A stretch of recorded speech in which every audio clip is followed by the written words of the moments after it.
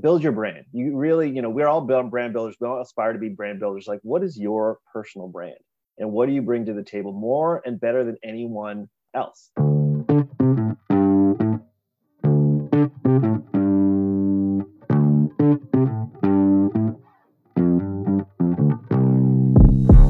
Welcome to Hearts and Carts, the CPG podcast, the podcast about the people behind the products that are winning hearts and filling carts. This cast is for anyone with an interest in the world of consumer products.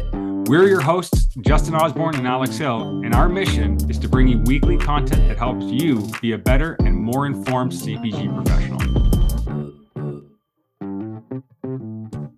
Hi, everyone. Welcome to another episode of Hearts and Carts. I'm your host, Justin Osborne, along with my co-host, Alex Hill. And we are excited to bring you our first ever interview on the podcast, the first of many. And on today's show, we have Mr. Mark Lee. Alex, tell the people who Mark Lee is. So Mark Lee today is serving as the global head of mainstream and value brands for, I believe, the fourth largest cannabis company in the world, Canopy Growth. He's approximately a 20-year veteran of the consumer products industry. He's worked at companies like Nielsen, SC Johnson, and others. He'll tell us all about that in the interview. But overall, Mark's a really dynamic, interesting leader, super authentic, and really excited to hear what he's going to say. Yeah, Alex and I both got the chance to work with Mark at SC Johnson. Amazing guy. Great mentor for both of us. So really excited to showcase him on today's show and share some of that same advice with the entire podcast. So without further ado, we'll move into the podcast. If you haven't already, make sure to like and subscribe and follow us on our social media channels. Here we go.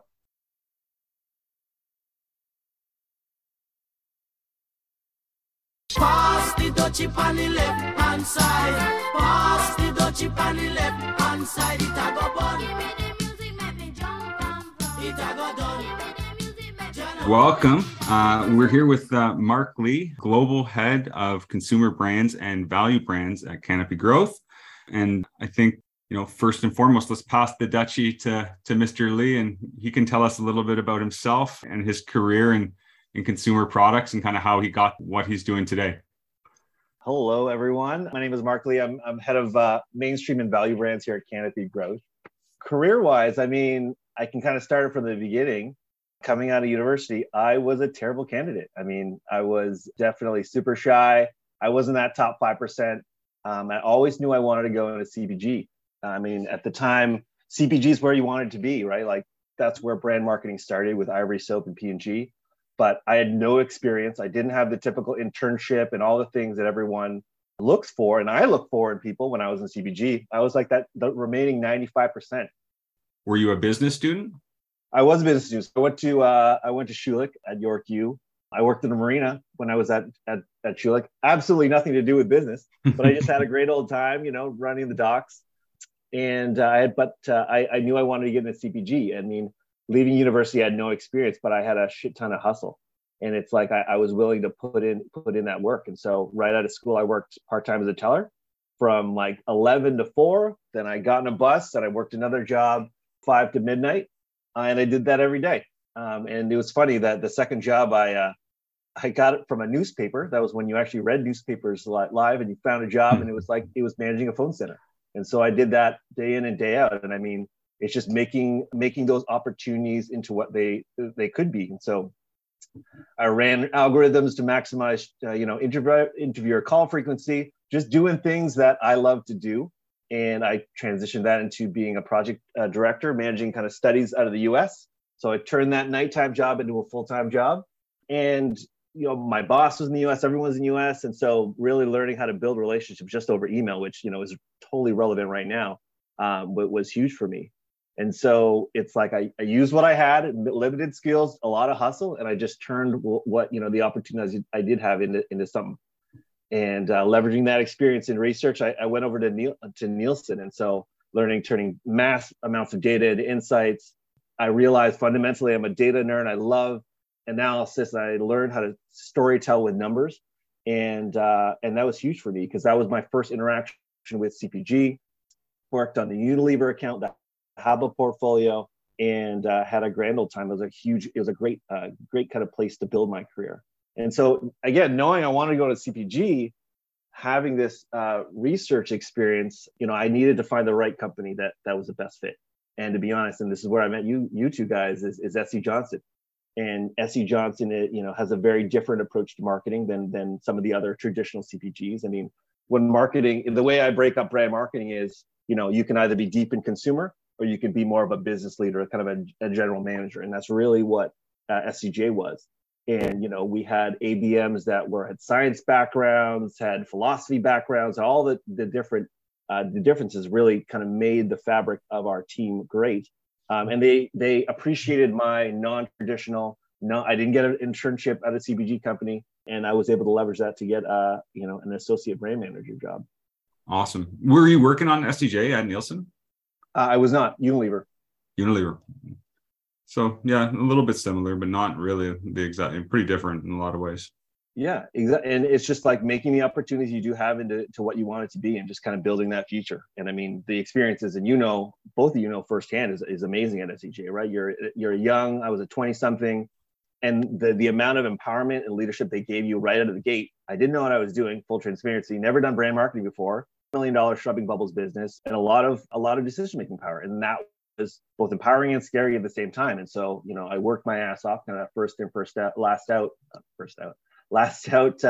philosophy, and just kind of try to kind of push through. And then it was Campbell's after that. Yep. So I mean, I spent a huge amount of time at SCJ, like 10 years, and so a lot of people say find out what you're good at, just do that to its nth degree. I would say my approach to career is a little bit different, where it's more about, especially when you're young in your career, do as many things as you can to figure out what you're good at. And I mean, we met when I was in sales. I like to tell people that was the worst and best time of my life, because it's a tough bag. It's tough to hold a bag and get, yelled at, and, have those tough negotiations and not delivering the number. But I would say it's probably the best experience of my life, because it was kind of I learned more about myself and my tool set than any other role. It's kind of true, where it's like when you're faced with adversity and you're at your lowest point, you find out a lot about yourself. And so with that, I went back into brand for a bit, and then went over to Campbell's. And really it was just to understand, because Campbell's is very deeply rooted in consumer marketing, right?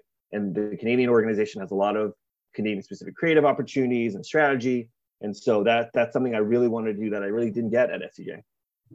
So when you say you really liked being in sales, but it was hard, was your favorite thing about it being on a team with Justin and I? Absolutely not. Absolutely not. You guys were terrible. Yeah, I enjoyed as you started that portion. You said, I met you guys when I joined sales. It was the worst time of my career. So that was awesome, but it turned into the best time. So I appreciated the transition over to, you realized that was actually the most enriching piece of your career, was being surrounded by us and getting to spend time with us. That's a very nice end of the story. Yeah, it was more the learnings that was the best part. The actual experience was very traumatizing. No, that's fair. That's fair. Yeah, I remember those years. There was a lot to fix on that business during that time, but you did do it. So yeah, I mean, it wasn't fun, but when I look back, it worked out. I mean, getting a bit first sales role, getting the position, losing literally 30% of your distribution on Ziploc, another 30% on Glade, literally within the first month. Not my fault, for the record. At your biggest customer, I mean, it was a big hole to dig myself out of. Yeah. But hey, when you lower the bar, you can step up pretty high over it. So you set the target. You set the targets low for future guys like us to just jump right over. It's great.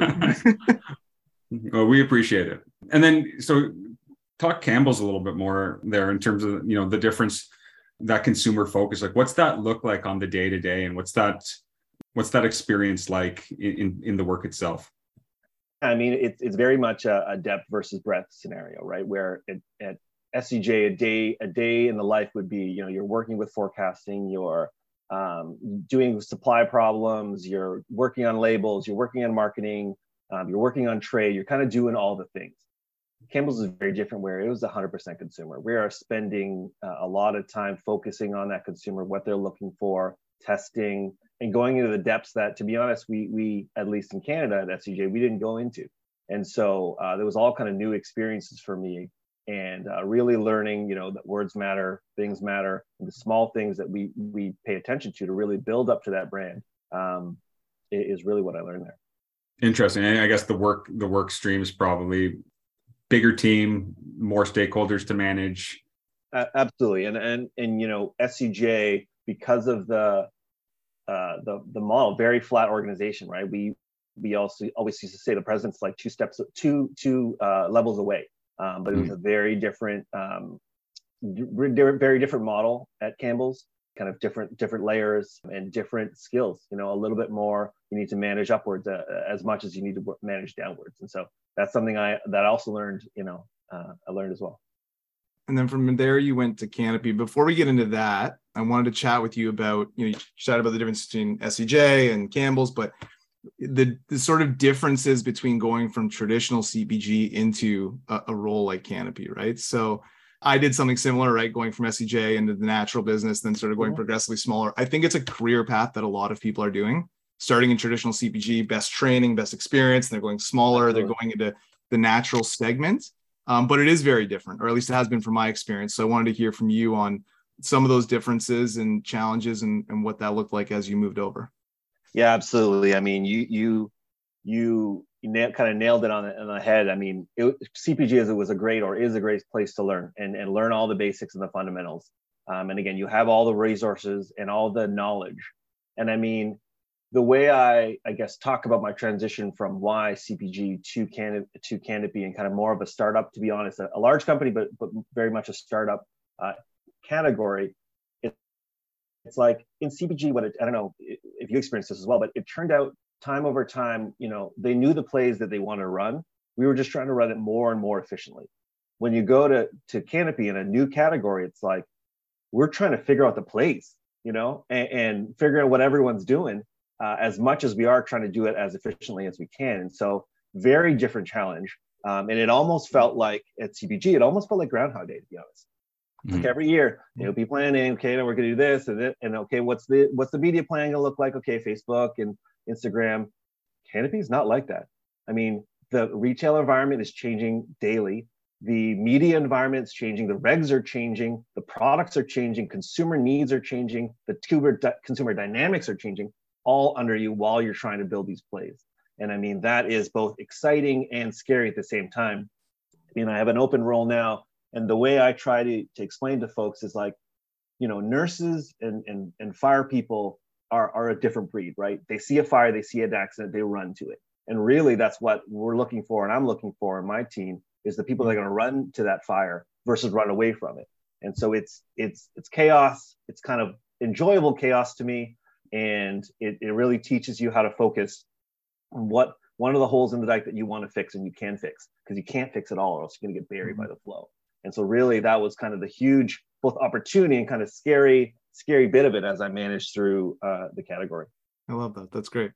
And you've had 3 roles at Canopy over the last number of years? Yeah, so I moved over kind of a lateral move in a senior brand role. To be honest, I moved there, no direct reports. And that's scary for a lot of people. I mean, everyone's like, oh, I can manage a team, And it was a little scary for me too. And what I realized is, honestly, it was the best time. It was very refreshing. Like managing a team is a lot of responsibility. And it helped me learn that I like being an individual contributor. I mean, in some of the CPG roles, like you're managing the top of the team, but you don't really do anything anymore, right? Everyone else does stuff. And so what I loved about Canopy, and then specifically the SBM role, was like, I did stuff again. It was my work that I was shining for. It's not my team's work, it was mine. And it was kind of that exciting, like, oh shit, I really like doing stuff. Like I like having those personal wins in addition to my team. And so did that, move really quickly. I mean, you think you're moving quickly in CPG, you're moving at snail's pace. We did at Campbell's, we did the broth packaging. It had to be years. in consumer research and deep and, vetting it and different designs and all that kind of stuff and working with agencies. When I got to Canopy, we restaged, including research and everything, we restaged a whole launch in a month while we were already building the product. And we still launched on time. And I mean, it's that kind of flow of speed was just kind of, it was crazy to me. And so loved it, loved the experiences so far at Canopy. Awesome. I mean, I think we covered kind of day in the life through that, and it sounds like scrappy, I think is the word for it. You guys were in the office before COVID, or you guys? Yeah, we were all, so I joined during COVID, so I'm like a COVID baby. So I didn't know kind of pre-COVID as kind of working, but we did have a couple of satellite offices in Toronto. We're primarily outside of the Smiths Falls facility, and some of our grow facilities were 100% remote. And so that's been amazing for the team, and to be honest, it presented its own unique challenges. And so we definitely try to get together more often than not, maximizing that team together. But we're all across the globe. We're all across different time zones. So it does present its own challenges. That's cool. I think at this point, we were thinking maybe talk a little bit about kind of a look under the hood in terms of how you're thinking about some of the problems you're facing these days. Obviously, don't want to show your cards to competitors per se, but just want to talk about some of the experiences, like what you're doing right now. Super interesting. You're you're pioneering a new category, a new space. And yeah, I think ultimately we want to talk about what it's like to do that. I think first and foremost, talk us through the challenge of creating a new category and creating a new behavior. Yeah, so I can set a little bit of context before I kind of get into it in terms of my roles at Canopy. So started at the senior brand level, specifically on beverages, got promoted to head of beverages, and then transitioned over to head of mainstream and value brand. So, I can talk a lot about cannabis category in general, but I'll focus a little bit on beverages. Once legalization happened, there was this assumption that once legalization happened, all these new consumers are going to come in, right? Mm-hmm. Suddenly, someone who hasn't tried cannabis before is like, oh yeah, I'm going to go there. And it's flood of volume. It's like grandmas and stuff. Grandmas and everyone that's been afraid of cannabis their whole life, is now gonna try it, and that didn't happen. And really, it's the heavy consumer, the folks in the illicit market, the current cannabis consumers. That's what's really driving the category volume. I mean, when you think about consumer behavior, think about you when you were 17, 18, when you started drinking for the first time. You have no idea how many drinks it takes before you get drunk. You have no idea what to drink. You're drinking your Fireballs and Revs. You have no idea. You don't know how you're going to behave. You don't know how you're going to react. And imagine doing that when you're 40, when you're 45. And that's really how it is from a cannabis perspective. And so the barriers for new consumers are so much greater than you think, than just legalization. And so it's really having to handhold those consumers to what you can expect and all that within the regulation guidelines, so that you can get those new consumers in. But I would say what we learned early on is really it's the current consumers. That's where most of the volume is coming from. That's where the basket's going to grow. And really it's through the top categories that consumers already use: flower, pre-rolls, vaping. Those are the categories that are really driving volume, and categories like beverages is really the basket trip. And so once we've unlocked that understanding, we started to tailor our portfolio in terms of those maximum THC products and using it more of a basket builder than a trip driver. And so really realigning our portfolio on that was a kind of a huge unlock. Interesting. I mean, I can say I've tried the beverage products. They're definitely different and like interesting. And I think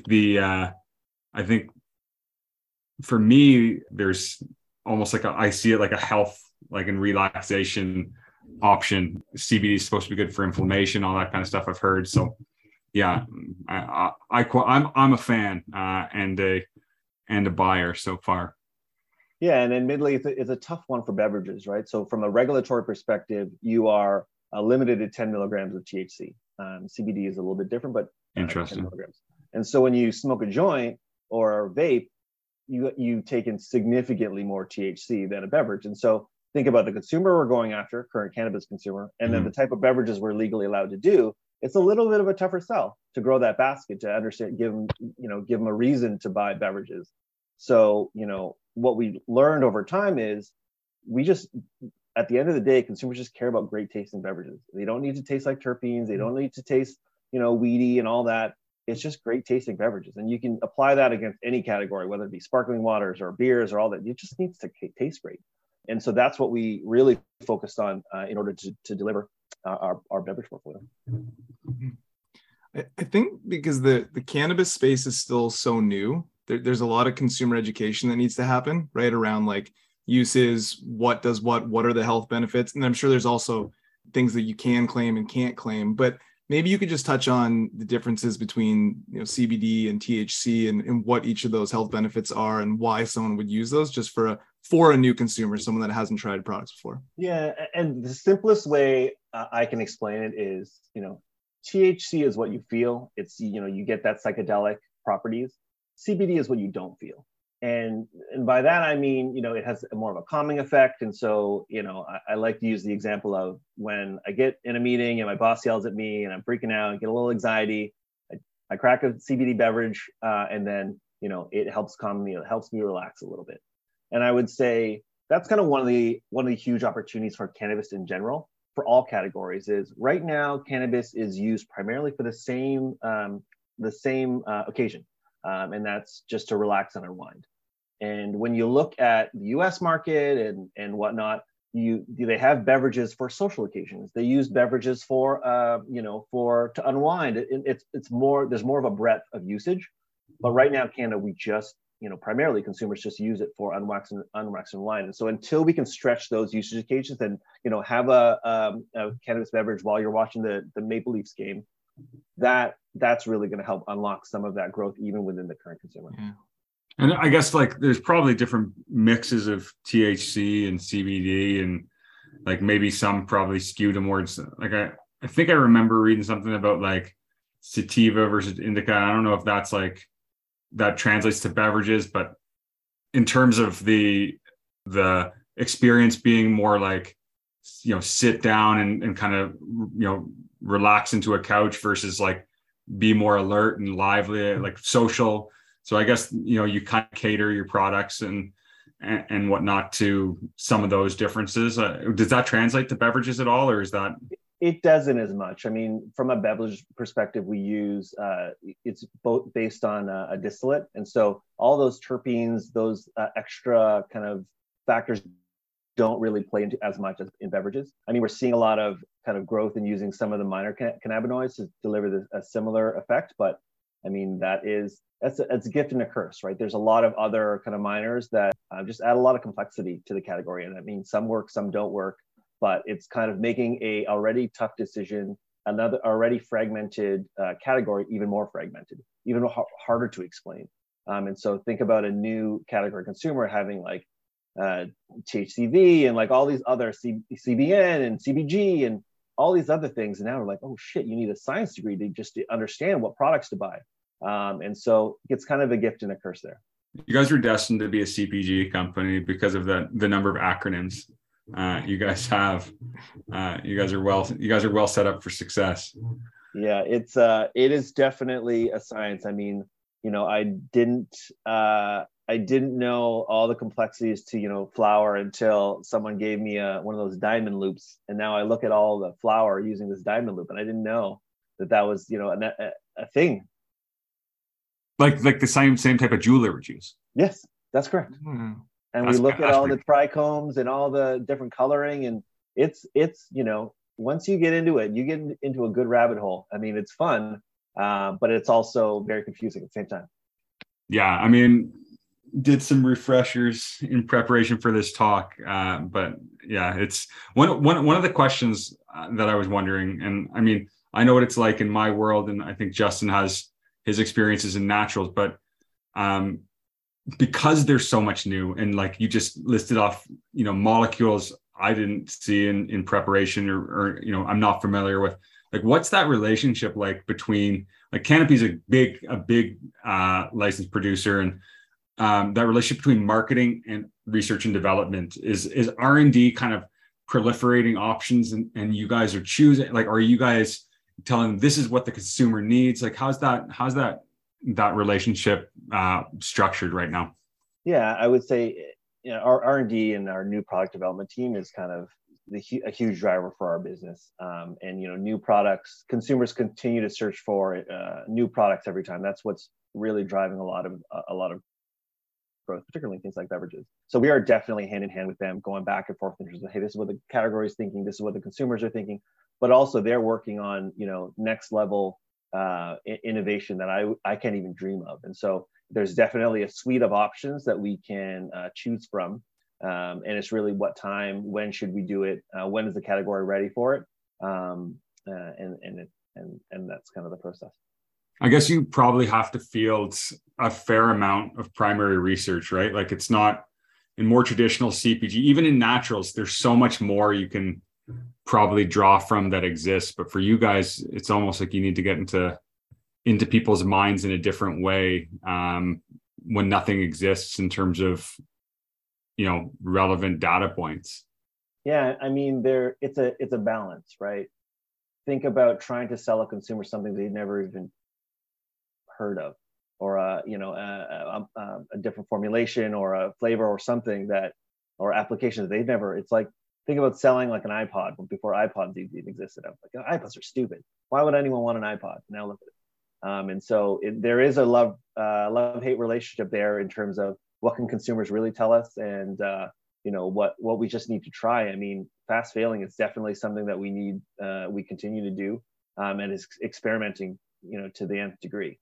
And that's really how we are testing, is really from a consumer perspective, but also doing a lot of consumer research as well. But it's a balance. I mean, a bunch of great data points equals a fact to me. So really trying and testing and doing it multiple times at different times, because what a consumer might not be ready for now, in a year from now, they might be all into.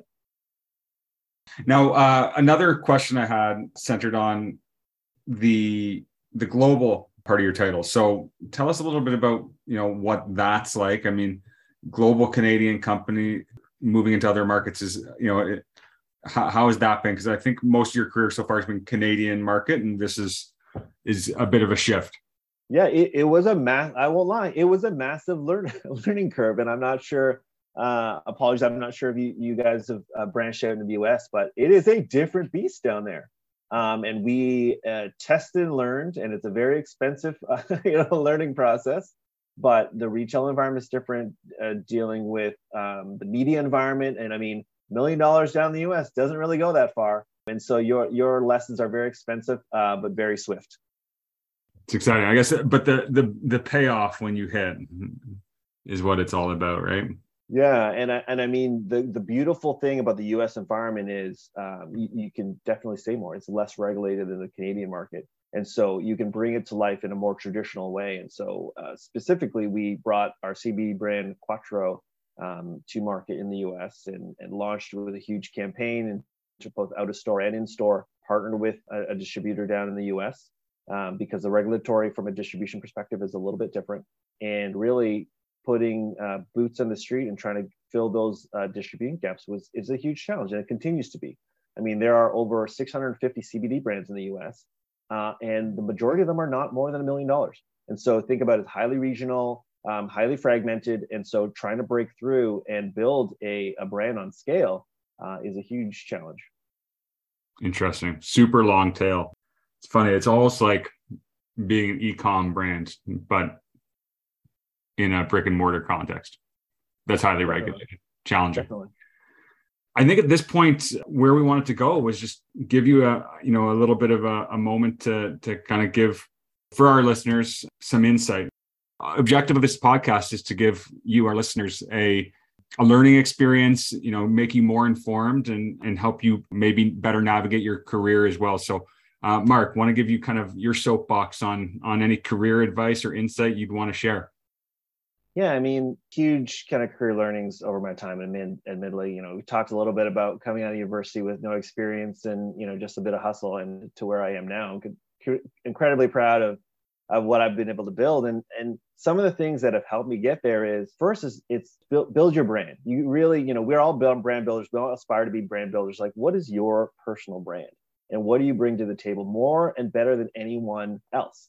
And so starting to narrow down on what that is and starting to refine who that is kind of key. And so for me, it really started with hustle and analytics. I mean, I will out hustle anyone out there. I will work harder. I will dig in that data deeper than you'll ever want to know. And that was kind of my competitive advantage in the beginning.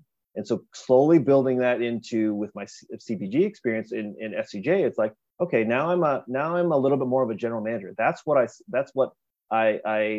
I set myself apart. And that's really how I built my brand. I like to make more informed, wider decisions. I'm a highly collaborative team player, and I consult and have different data points more than just consumer. I'm a brand builder, but I take into consideration different facets of the P&L more so than most. And so that's really how I like to build my brand and really trying to set brands and companies up for sustainable success. So I would say that's the first thing at its start figuring out what your brand is and just build it. I would say the second is around building genuine relationships. And I mean, I had a mentor before, George Fung, who used every Friday, he's like, Mark, you got to walk around, you got to talk to people. Because I was an introvert, so he knew, and we went to school together. It's like, you got to talk to people and get to know them. And I'm like, oh, that's so fake. I feel like that's, so contrived. But it was less about FaceTime, more about just finding common ground with people. And I mean, I don't talk to you two guys because you guys are business contacts. I mean, I genuinely like you. And so and I would say all the people that I talk to and continue to talk to at work, I genuinely like them. And so it's like, I'm not here to get something out of you. I just want to be your friend. And I mean, at the end of the day, I got to love the people that I work with. And if I don't, that's definitely a disadvantage. I mean, I'm the type of guy that if I'm going out, you're coming out for my birthday, if everyone around me is not having a good time, I'm not having a good time. And so it's like, I need to love the people that I'm with, and we all got to do it together. And I would say it's all built on just genuine friendships. So I think that's kind of huge for me.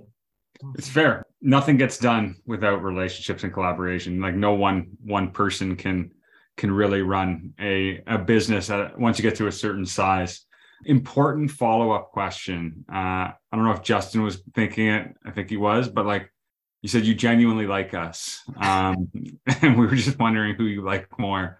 Well, I mean, I have some bad business experience with Justin back in our Loblaws days, where he basically we can stop the interview there. he just stole all my trade funding, but that's fine. So generally, the default would go to Alex because you're not a jerk like Justin is. I assumed you'd say you like Alex because he's better looking, so I'll take that trade fund all day. That's as good as I think that answer could have gone for me. So the list was long on why Alex. So I assumed that something would come up, but that's good. That's the second time I think you've mentioned that you're an introvert, which I find so interesting because I didn't really realize that about you, because I do see you as such an outgoing person. You talk to everyone at SCJ, you walked around the office, you knew everyone cross-functionally. So it shows that you put a major effort in there, because I didn't get that experience with you at all. I mean, that is part of knowing who I am and how I need to diversify. I mean, I'm not sure if you guys are familiar with the term bamboo ceiling, but it's a concept, particularly with Asian culture, where it's predominant that we are very quiet and this is just how we're raised. I mean, you think about the Western culture when squeaky wheel gets the grease. I think it's a Japanese saying, the nail that sticks out gets hammered. And so it's a very different philosophy. And so while the percentage of Asian Americans in Ivy League schools are kind of off the charts, you translate that to upper management, it doesn't translate, or it hasn't translated. And so, I mean, I learned early on that I need to push myself beyond who I naturally am. I mean, we used to have those national sales meetings where there's like, hundreds and hundreds of people in the room. I forced myself to ask the question. I mean, you guys all chirped me for asking a question, but I literally had to force myself to ask a question. It was less important to me what the question was, and more important to me that I actually did it. And I was like sweating like nobody's business, and it scared the shit out of me, but I had to do it. And so it's like pushing yourself. So I appreciate you saying that, because I've basically spent my life trying to compensate for the fact that I just like to sit in the corner and talk to one or two people. No, it's just interesting. It shows that, yeah, when you put like work into something, right, it really pays off, because yeah, my perception was completely different of that. And the one thing that I will build on that is, like, early in my career, maybe this is a dated, because I am kind of old, a dated view is, when I had a picture in my mind of what a business leader was, it was never me, right? It was outgoing, brash, opinionated, just knock the doors down. And I mean, throughout my career, I would say once I started meeting leaders that were kind of like me, and I'll name like Beth Zimmermeyer, David Jacobs, Stephen Carter, those kinds of folks that reminded me of me, but they just own the room. And it made me realize that I can be successful. Like someone like me with my skills and my background and my personality, I can still be successful. I can still be a leader. And I think that was kind of a little bit of a difference maker to me. It was less about I need to be like a type A personality, and more about how do I hone the personality I do have and really fine tune how I can be a leader. And I mean, it doesn't translate in all companies, but you got to find the right role. But that was definitely something a change that consciously happened to me once I really experienced those types of leaders. So another question for you. You're a marketer at heart, right? You talked about that right off the top. Love building brands. So I'm curious to hear from you what your what Alex and I sort of call brand crushes. What is a brand outside of your category, let's say, that you are really in love with, that you think is amazing, and we can kind of give them a bit of a shout out? Yeah, I mean, fresh off my vacation a couple of weeks ago, I got to say Disney, to be honest. And so Disney on a number of levels. I mean, when you think about the consistent brand presence they have on every touch point, it is consistent. And so we went to Disney World. When you go into the different world, you go on the Star Wars world, their garbage cans changes. The people live the brand all day, and it's like every inch of their being is on brand. So I love that. So from a branding example, that is by far the best. And I would say their ability to translate what their business model is, or what they deliver for consumer, magic, translate from a movie to the parks so seamlessly, right? You are transported to, that Avatar world, or Star Wars world like no other. And so being able to deliver that magic under different mediums, what is amazing. And then at the end of the day, it translates to the loyal consumers. I mean, you check my bank statement, I got, hosed by all the money I spent there. And I did it with a smile on my face, like, oh yeah, give me this swag, give me this, dining experience. I paid through my teeth, and I was perfectly happy because I loved it. I mean, that is the perfect trifecta to me, from a brand that we can all aspire to be. Yeah, it is a pretty incredible brand. As a son with a 3-year-old, as we were talking about, that's obsessed with princesses, Disney Plus is my best friend. And I've also been hosed on a lot of dolls and a lot of toys and a lot of different memorabilia. So I feel that, but he loves it, right? He's obsessed with it. And one day when we take him to Disneyland, he'll lose his mind. And so they are an incredible powerhouse of a brand. And he will likely be a fan for the rest of his life. Yeah. I mean, think about all the brands you had when you were a child. Tonka. You don't drive a Tonka car right now. Like there's definitely a gap there. And so yeah, it's a huge, brand crush for me. Yeah. Feels like Tonka is an opportunity now that you mention it. I mean, I'd buy a Tonka truck. Let me tell you. Tonka electric trucks coming up. Tonka Toyota collab. I mean, who wouldn't buy that? This might be a game changer. We might have to cancel the podcast. It's a new venture started right here. But seriously, Mark, this has been awesome. First of all, thank you for making the time and taking time to share both your journey and some of your insights and your thoughts on the industry and what's going on. And yeah, I mean, I think this is going to be helpful to anyone who's trying to learn. So for us in our mission of giving value to our listeners, this has been awesome. So huge thank you. I think we don't have any sponsors, but if you want to send us products, we will accept it. Yeah. Other than that, I don't know, Justin, anything you want to add? No, just echo what Alex is saying, right? Thank you so much for coming on. We knew right away we wanted to have you on the show, be one of our first guests. We love you. We're Excited to see everything you're doing and everything you shared there. I mean, I was taking notes, even though it's a recorded podcast, because you said so many incredible insights. So I'm excited to post this one. Awesome. I cannot confirm or deny whether or not I can give you product, but we can definitely share yes or yes. The second largest sampling program in Canadian history. Lips to liquid, wasn't that the? All right, thanks, guys. All right, thanks so much, Mark. Pass the dutchie on the left hand side. Pass the dutchie on the left hand side. It a go bun. It a go done.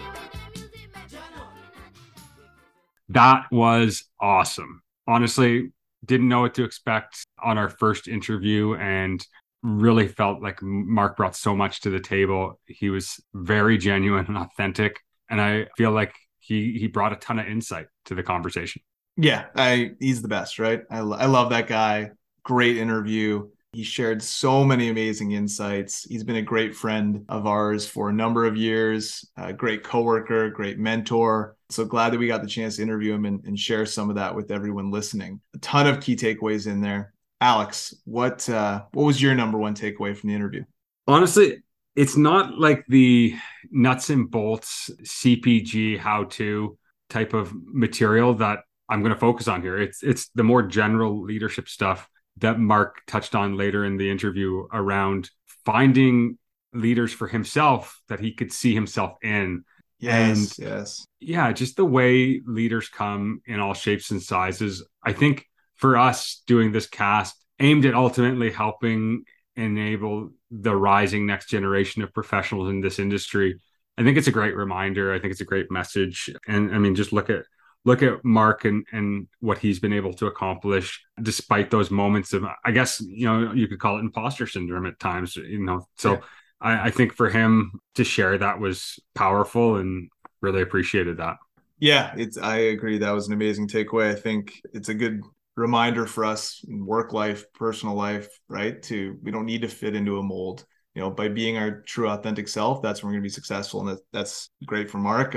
It's gone really well for his whole career. And I mean, for us, it's good to hear someone else has imposter syndrome as we're starting a podcast, right? This is all new for us. So it's good to have company. It's good to have company as we try and ramp this thing up. So, if you're looking for Mark, easiest way to find him is on LinkedIn. He'll respond to you there. He'd be happy to help. He's a great resource for anyone that wants to get in touch with him.